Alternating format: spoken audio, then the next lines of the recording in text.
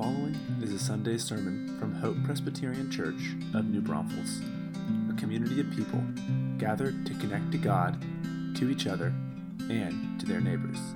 For more information, visit www.hopenb.com. Morning, everyone. It's good to be with you. If you are new, a special welcome to you. We're really happy that you're here. My name is Derek McCollum. I'm one of the pastors here. You heard from Mike Habercorn earlier, and we are grateful that you are with us. If you'd like to know anything more about our church or different ways to plug in and get involved, please come and find me after the service. I'd love to help. Well, we are continuing in our series that we're calling Journey to the Cross. It's watching Jesus actually travel from Luke chapter 9 to the end of Luke to the mission, to fulfill the mission that he came to fulfill. That is to die for our sins, to be raised to new life, to give us new life, to ascend to his Father with the promise of his return. And today we get to look at a passage in Scripture where Jesus maybe starts talking in ways that make us a little uncomfortable. Jesus gets a little agitated with the people around him. We're in Luke chapter 11. If you've got a Bible, you can open it up toward the end of the chapter, starting in verse 37. I will read for us, and you can follow along either in your own Bible or on the screen above. While Jesus was speaking, a Pharisee asked him to dine with him, so he went in and he reclined at table. The Pharisee was astonished to see that Jesus did not first wash before dinner. And the Lord said to him, "Now you Pharisees cleanse the outside of the cup and of the dish, but inside you're full of greed and wickedness. You fools! Did not he who made the outside also make the inside? But give as alms those things that are within, and behold, everything is clean for you. But woe to you, Pharisees, for you tithe mint and rue and every herb, and neglect justice and the love of God. Those you ought to have done without neglecting the others. Woe to you, Pharisees, for you love the best seats in the synagogue and greetings in the marketplaces. Woe to you! For you are like unmarked graves, and people walk over them without even knowing it." Friends, the grass withers and the flower fades, but the word of our God stands forever. Let's pray. Father, we're grateful to be here this morning, and we're grateful for your word, that it does stand. Lord, even these words that sound harsh out of Jesus' mouth, we pray that you would soften our hearts to hear them well, that you would soften us so that we might be changed. And we pray all of this in the name of Jesus. Amen. I did not know this until recently, but the world's dictionaries every year come out with their kind of word of the year at the end of the year. And Merriam-Webster's word of the year for 2023 is authentic. It's the word that they've said captures kind of just the spirit of our age, the ethos of our culture. It's the word that kind of is so important in our culture. Out of the many thousands of words that you could find in a Merriam-Webster's dictionary, authentic is the one that they chose. And I think for good reason, right? We live in a time in which we have artificial intelligence producing all kinds of things, and it's oftentimes even hard to understand what is artificial and what is authentic. We also live in a time in which our social media feeds have become so perfectly curated, we've got it down to such an art that we are able to project onto the world exactly what we want them to know. And so authenticity feels really like something that our culture is yearning for. You know, it's not just this year, though. It's been going on for quite some time. In 2007, maybe you've read this book, authors Daniel Kahneman and Gabe Lyons came out with a book called Unchristian. And it was really taking a poll of 18 to 29-year-olds at the time, the millennial generation, who were not a part of the church, to see what they thought of the church. What is it that most of the world actually thinks about Christians? And if you've read this book, you know that it's not really very good news. Most of the things that came out of these surveys were things like Christians are just judgmental. Christians are way too concerned about politics. Christians are basically no fun. But the number one thing that came out in the first chapter that they discuss in their book, what was on top of the list, was that Christians are hypocrites. Maybe you've thought that yourself. Maybe you've looked at the church and you've thought, here's what's kept me away, is the people in the church don't do what they say they believe. They're hypocrites. Well, if that's you this morning, I want to tell you that you have a lot in common with Jesus. Because Jesus looks at the leaders of the church, he looks at the religious establishment of the day, and he says, here's what I have to say to you. You are hypocrites. So we're just going to dive into what hypocrisy is. What is it?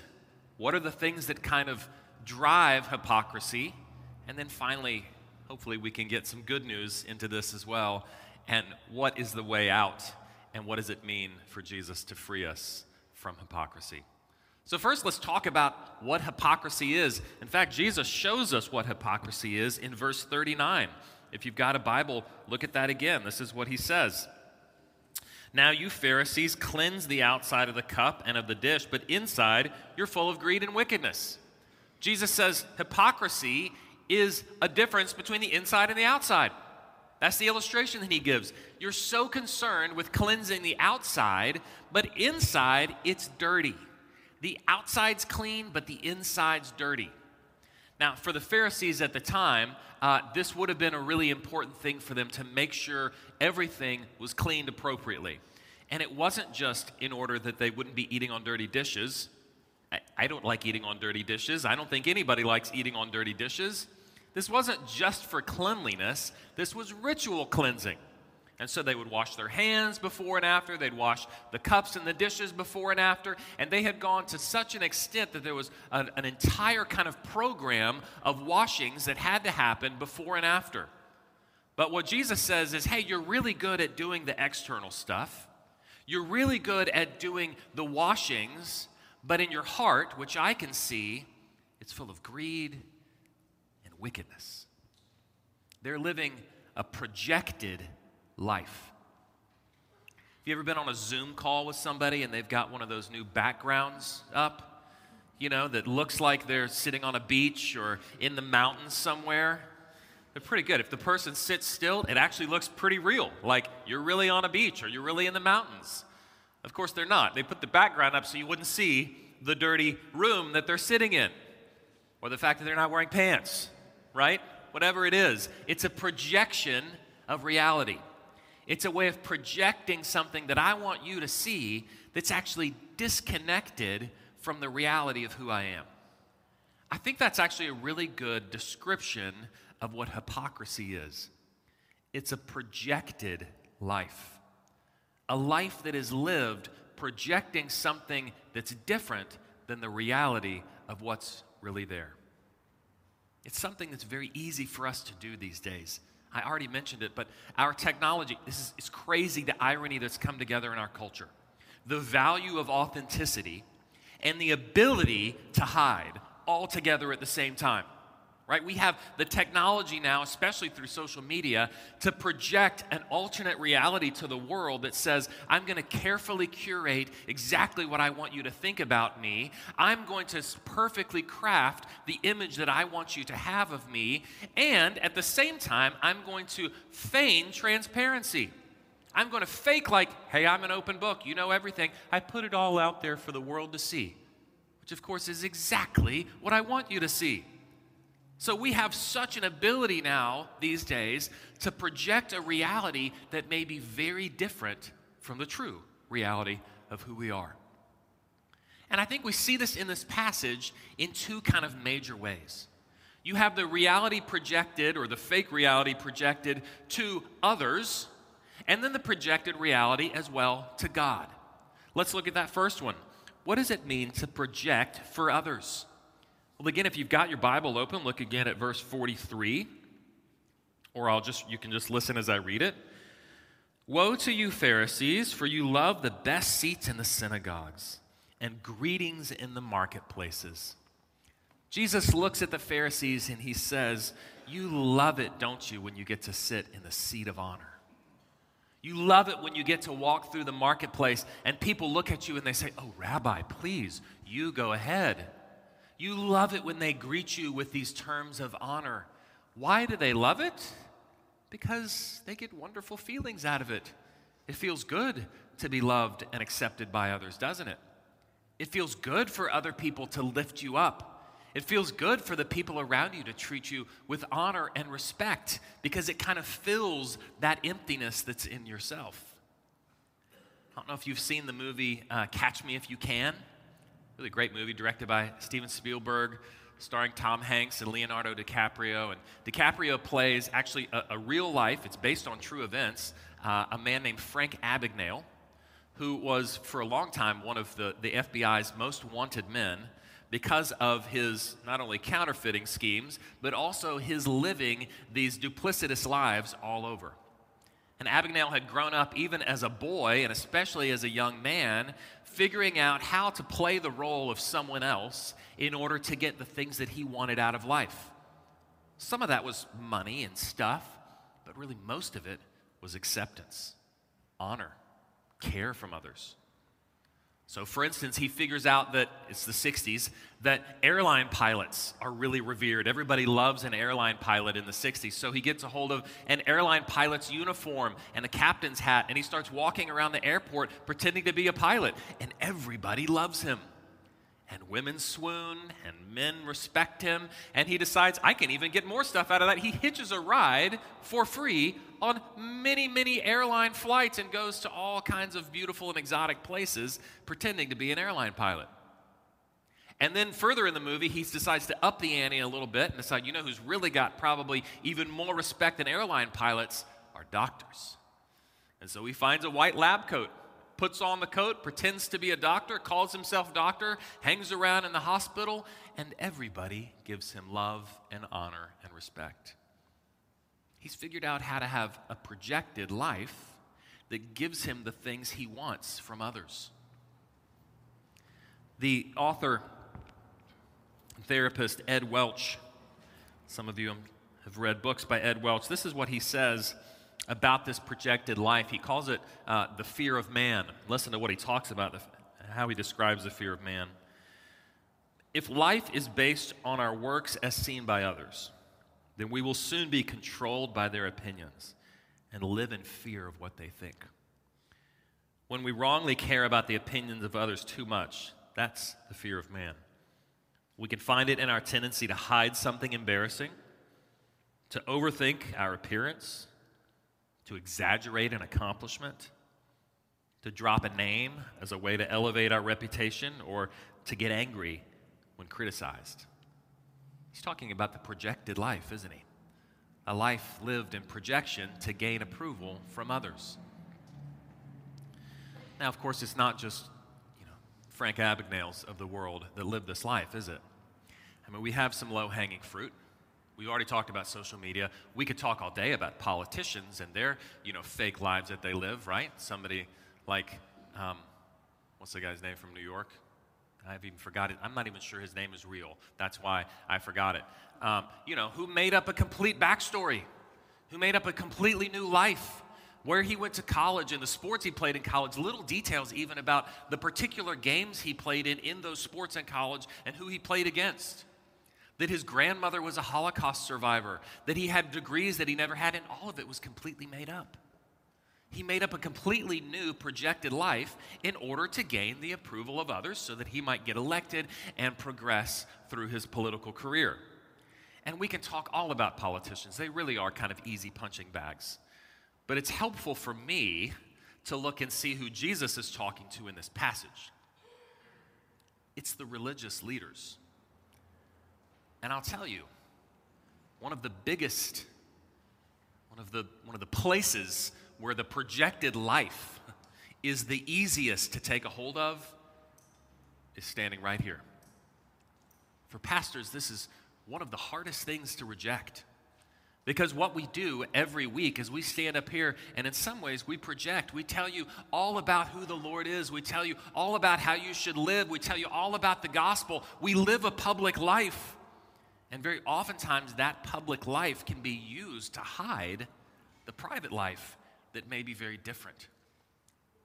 And you've seen this happen multiple times, is that when the projected reality and the real reality begin to stretch further and further apart, at some point that rubber band breaks, doesn't it?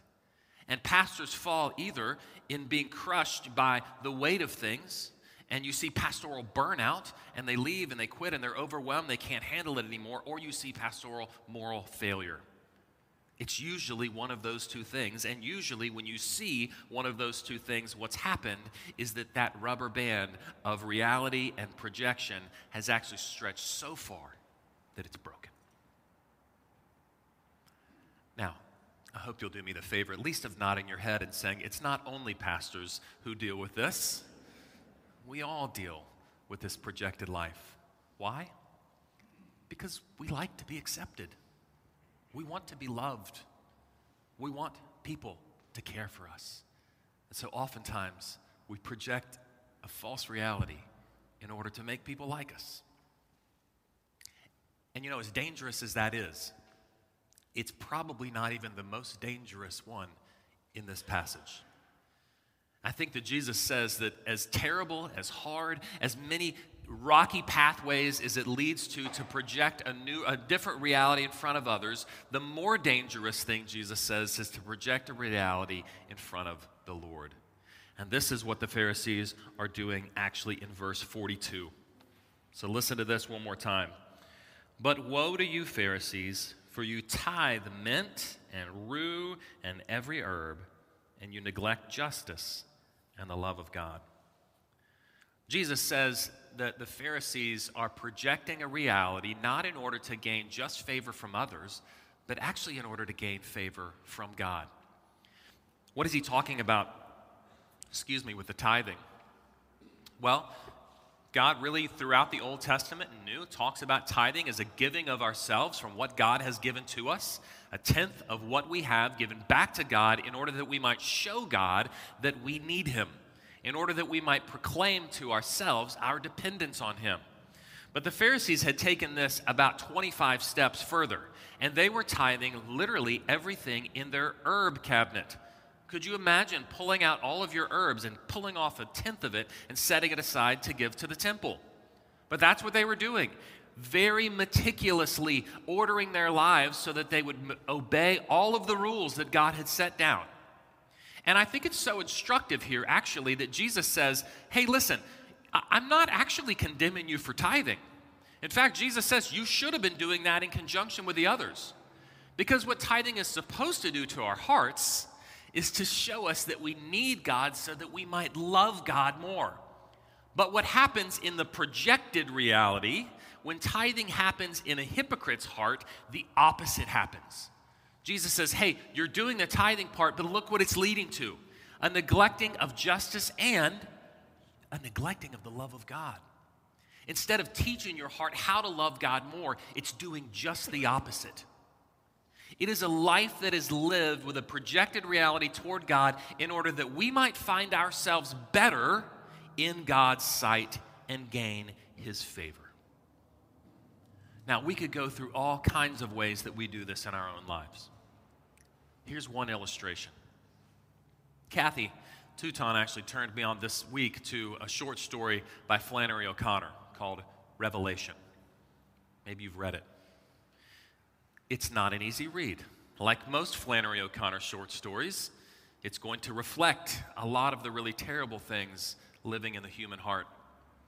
But it's a fascinating story about a woman who walks into a doctor's office. The woman's name is Mrs. Turpin. And she comes into the doctor's office. Of course, everybody's in the doctor's office because they're needy, but she doesn't really understand that to begin with. She walks into the doctor's office and she immediately begins taking account of who all is there. Taking account of who all is there and what their place is in society, kind of what their class is, and how she might be better than each one of them. And she has these series of conversations, sometimes with herself, sometimes even out loud, about how she is better than each of these people. And the really insidious piece is that many of the conversations that she has with herself kind of take the form of prayers. She's talking to God saying, Lord, look how I'm better. Look how I'm better than all of these people. I want to read to you this this little portion of this short story, Revelation. Listen to what Mrs. Turpin says. To help anybody out that needed it was my philosophy of life, or her philosophy of life. She never spared herself when she found somebody in need. Wherever they were black or white or trash or decent, and all that she had to be thankful for, she was the most thankful that this was so. If Jesus had said, you can be high society and you can have all the money that you want and you can be thin and svelte-like, but you can't be a good woman with it, then she would have said, well, then don't make me that then. Make me a good woman. And it don't matter what else, for how fat or how ugly or how poor. Her heart began to rise. He had not made her a Negro or white trash or ugly. He had made her herself, and he had given her a little bit of everything. And if there's one thing that I am, it's grateful.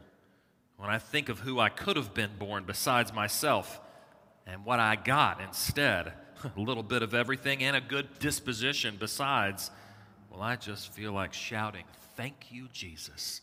Thank you, Jesus. Sounds a lot like a conversation that Jesus tells, a story that Jesus tells about a Pharisee, doesn't it? In Luke chapter 18. Listen to what he says, Luke chapter 18, verse 11. Jesus told this parable to some who trusted in themselves that they were righteous. There's our key. And treated others with contempt. 2 men went up into the temple to pray, one a Pharisee and the other a tax collector. And the Pharisee, standing by himself, prayed thus, God, I thank you that I am not like other men, extortioners, unjust, adulterers, or even like this tax collector. I fast twice a week. I give tithes of all I get. But the tax collector, standing far off, would not even lift up his eyes to heaven, but beat his breast, saying, God, be merciful to me, a sinner. I tell you this, that man went down to his house justified rather than the other. For everyone who exalts himself will be humbled, but the one who humbles himself will be exalted. When we project a reality before the Lord, what we are proclaiming to ourselves and to others is that we deserve what we get, that we earn God's favor, that we, by our actions, by the very nature of who we are, we receive God's favor and his acceptance by our works. Friends, that is the divided religious life, a projected life before God that leads truly to destruction, Jesus says. I think that it's very interesting in this passage, and we're starting to turn the corner now to the good news. I think that it's very interesting in this passage that Jesus is so worked up about this. This is one of those passages in my church growing up, on some of the walls, of the nursery. My mother actually had painted these murals, and they were beautiful murals, and I was, proud of them because my mom had painted them. But, they were Jesus sitting down with some sheep and some children, and he had a smile, and everything looked really nice and wonderful. This was not the picture that got painted on the nursery walls, because Jesus is not happy, is he? Jesus is angry in many ways with these Pharisees. A friend of mine this week reminded me of something that Tim Keller used to say. He said, we get angry when something that we love in life is in danger. When something that we love in life is being threatened, that's usually what makes us angry. It's true. If you start to look at the ways that you get angry, it's probably because something that you are inappropriately clinging to is being threatened, and it's causing anger to stir up in your heart. But Jesus does not inappropriately cling to things, does he? So why is Jesus getting angry? I think it's the same reason. Something that he loved, someone that he loves, is being threatened. The people around, the Pharisees themselves, those who might even read afterwards, are in danger. They're in danger of living the projected life and they're in danger of having that rubber band finally snap and breaking down. I spent a lot of this week actually really wondering about this word woe that Jesus uses. Woe to you, Pharisees. That's not a word that we use all the time, is it? I rarely come up and say, woe to you, Frank Childress. No, we don't talk like that in our lives. So what's going on? What is up with this word woe? Well, I normally read that and have really for most of my life just read that as a straight condemnation. Jesus is saying, you are now condemned because of your hypocrisy. But the further I dug into that word, that Greek word means something more like alas, something more like warning, something more like, hey, something difficult is happening here. Woe is Jesus warning people that if they continue to walk down that path, if they continue to pursue hypocrisy, if they continue to walk down the pathway of a projected life, then it's going to lead to something really, really bad. Yes, eventually, eternal condemnation. But even before that, a lot of difficulty, a lot of trial, a lot of hardship. You know, there's a paradigm I think that we come to the Bible with so oftentimes that is so broken. This is the way that I used to understand sin and righteousness. I would look and I'd say, okay, sin, that's the stuff that I want to do that's fun, that God, because he's mostly grumpy, doesn't let me do. And righteousness is the no fun stuff that he makes me do that I don't want to do. That was kind of my conception of sin and righteousness.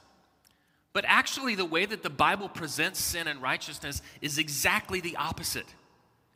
God, the loving Father, looks at us and he says, here are the things that I know, even though you don't, that I know are going to destroy you. They're called sin. And if you pursue them, then they are going to lead to your destruction and lead to your unhappiness and lead to a very unfruitful and really unhappy life. And you know what? I don't want that to happen because I love you. Instead, here's a beautiful way that will lead to your flourishing. Like a mother or father that takes their little child who's running into the street and brings them back in. It's not because that mother or father is mean and angry. It's not because that mother or father doesn't want their child to never have any fun. It's because that mother or father doesn't want their child to die. That is the loving Father that we have. When Jesus looks and he says, woe to you, what he is saying is, please, listen. I love you. I don't want you to die. I want you to flourish. You know, Jesus tells the Pharisees, the thing that's missing in your heart is the love of God. If you look at actually the projected life, whether you're living for, whether you're projecting for others or projecting for God, what's the thing that's absent? It's love, isn't it? You don't love the people you're trying to gain their respect of. You're using those people in order to get something you want out of life. You don't love God when you're trying to please him and appease him by doing all the stuff and checking all the boxes. You're using God to gain his acceptance. There is no love. Love is completely absent. And what Jesus said when he summarized the law was, here's the whole thing. Love God and love your neighbor. And what Jesus is saying now to these Pharisees is what hypocrisy does, is it erases love of neighbor and love of God. There is love that is completely absent. But here's the thing, is that not only is love absent from our actions of hypocrisy, love is absent from the things that drives us to hypocrisy, right? Love is absent because we don't understand what it means to be loved. So what's the answer? What's the way out of the projected life? Well, if you got a Bible, turn it over, flip it over in the New Testament to Romans chapter 5, and listen to these amazing words. Not only is the projected life a refusal to love, but it's also a rejection of love, whether that is doing it because, like Frank Abagnale, wanting to gain others' approval, or doing it like Mrs. Turpin, wanting to feel moral superiority. But here's what the Apostle Paul says in Romans 5. For while we were still weak, at the right time, Christ died for the ungodly. For one will scarcely die for a righteous person, though perhaps for a good person one might dare even to die. But God shows his love for us, and that while we were still sinners, Christ died for us. That is the beautiful reality of the gospel. That is the good news that we celebrate, is that Jesus does not accept us based on our performance. He actually loves and dies for us even in the midst of our lack of performance. He does not accept us based on our performance. He saves us in spite of our performance. And that's the good news, friends, that actually frees us from having to project. In just a few moments, we're going to come to the table. We're going to celebrate God's love for us. We're going to celebrate our union with him. And just like in the words of the great old hymn, Rock of Ages, it says, "Nothing in my hands I bring. Simply to the cross I cling." There's no projected reality that we bring before the Lord or bring before others, because God, in his infinite love and mercy, has seen us in our need and loved us and saved us.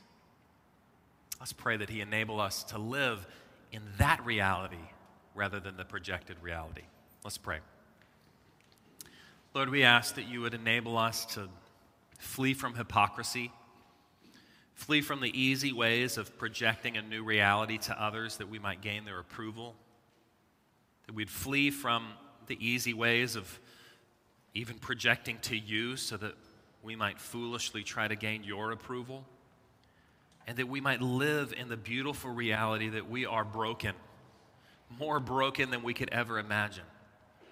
But because of what Jesus has done, more loved and cherished and made new than we could ever dream. Lord, that is the reality out of which we need to live our lives. Will you enable us by the power of your Spirit to do so even today? In Jesus' name, amen.